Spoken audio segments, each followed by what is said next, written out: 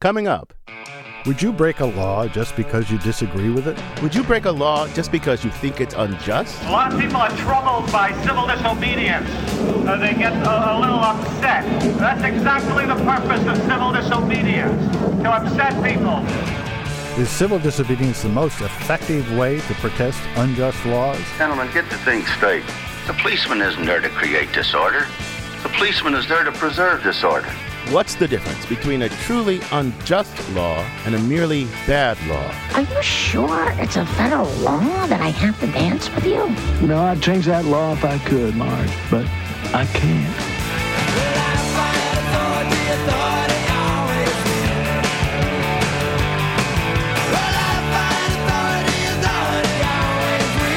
Our guest is Kimberly Brownlee from the University of Manchester. Civil disobedience, coming up on Philosophy Talk. After the news.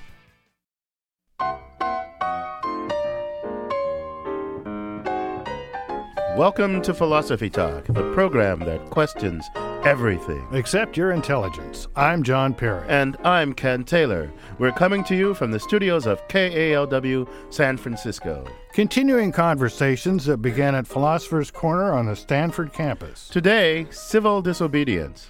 Ken, civil disobedience is a great tradition. Particularly in America, we have Henry Thoreau, who refused to pay a poll tax because the money supported the Mexican War and the fugitive slave law.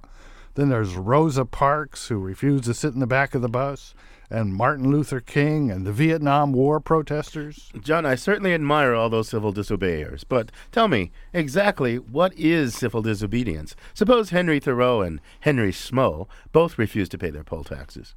Thoreau does it for the noble reasons you just mentioned, but Schmo does it because he'd rather spend the money at the pub, frankly.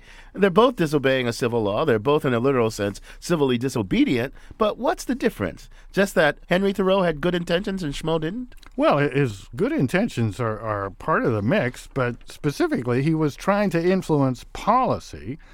And he was trying to influence by exercising free speech. I mean, his disobeying the law was a speech act, an attempt at communicating his feelings about the unjustness of the law. Okay, does it have to involve a protest? What if Thoreau's grouchy cousin, his grouchy, uncommunicative cousin Larry Thoreau, didn't pay his poll taxes either, and he also didn't want to support the fugitive slave law and the Mexican War, but he didn't go around boasting about it. He didn't go around telling anybody about it. Would that be civil disobedience? Well, Ken, you know, civil disobedience isn't a scientifically precise concept. I can't give you a definition with no holes in it. I think it's better to list some traits that a paradigm case of civil disobedience has. Let's try to do that. I mean, for one thing, it will be a refusal to obey or follow a law that is itself unjust or believed unjust, like the law against making salt that Gandhi broke, or the law that supports unjust policies, like the poll tax.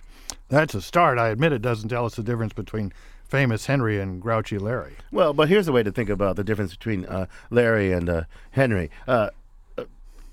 Gandhi and Thoreau weren't just disobeying the law, but protesting the law and policy, and they were doing so publicly. Their acts were speech acts as well as acts of disobedience. They were done openly, and they didn't attempt to escape punishment. Same for draft card burners and those who sat in at shops that refused to serve blacks. So that eliminates grouchy Larry because he's not doing any of those other things. Well, okay, so that contributes to our paradigm. In addition, usually we have in mind nonviolent activities like sit-ins and marches. The intent is to change things, to get the law repealed or the policy changed. So now we have a paradigm act of civil disobedience. Disobeying or refusing to follow a law or a policy believed to be unjust or supportive of injustice, doing so publicly and non-violently with the intent of drawing attention to the law or policy and with the intention of getting it changed. Okay, so that's our paradigm. Now that leads to the next question. We admire all those people we mentioned, Thoreau, Gandhi, King, and the student boycotters in the 60s. But does that mean that they were right to break the law? How can it be right to break a law? Well, in those cases, we, the admirers, think that the laws or policies were unjust. But how about a crowd nonviolently blocking the entrance to an abortion clinic in contravention of the law? I don't happen to think that laws that allowing access to abortion or to abortion clinics are unjust, but these people do. Does that make them morally right? Well, that raises a more extensive problem. We admire those who protest the laws we think are unjust, but we're part of a democracy full of people with very different values. We're supposed to settle things by voting or having our representatives in legislatures and Congress vote. But any law or policy on a controversial issue is likely to go against someone's deeply held beliefs. Does that give them the right, the moral right, to disobey it? It sounds like that's going to lead to chaos. Well, it seems to me that you're suggesting that in a society like ours, where there are other remedies like voting and taking things to court, those methods should be tried first, and civil disobedience should be a last resort. Well, maybe that's ideal, but if there's time, it might be a pressing issue. There's not time to go to court. You might not have the money to hire a lawyer or a congressman. Sometimes it seems like civil disobedience has to be the first resort, not a last resort, because it's the only way to make anybody care about the issue. Well, we've got plenty to talk about for the next hour, John.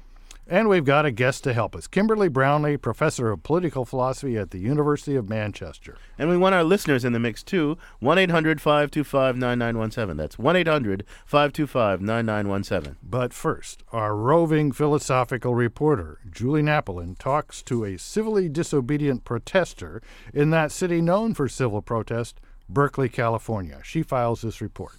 It's hard to think of UC Berkeley without thinking of civil disobedience.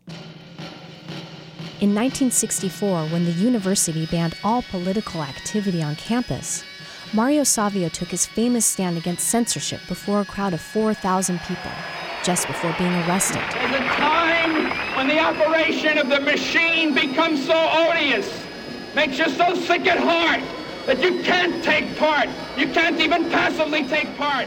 The Berkeley campus has changed over the years, and so have the machines. Today, most students milling around campus listen to iPods or talk on cell phones. This makes it hard to hear the free speech coming at them from one local street performer, Stony Burke. You know, they say this is the melting pot, where the scum rises to the top. iPod person, come back. Her iPad's more important. In 1977, Stoney started yelling about politics and daily life on the campus plaza. I didn't really get radicalized until I got arrested for doing it. He began performing each week and was arrested more times than he can count. While he was just being uncivil and disruptive, the police continued to arrest him. In the beginning, it would be something like vagrancy or begging or, just some kind of hassle thing. And it just kind of reinforced, I think, something very fundamental in me and all of us, that you have to have a person out there talking. No, not blogging, not making a giant movie, not, brandishing a gun, but just somebody talking. Outside, there's no security guards, there's no ticket to get in, it sort of breaks the codes. Tedford, resign! When people with headphones walk by, he blows his whistle just outside class windows. That and his bellows disturb classes. The noise is not just disruptive. For Stoney, it's about breaking social codes to demonstrate their injustice.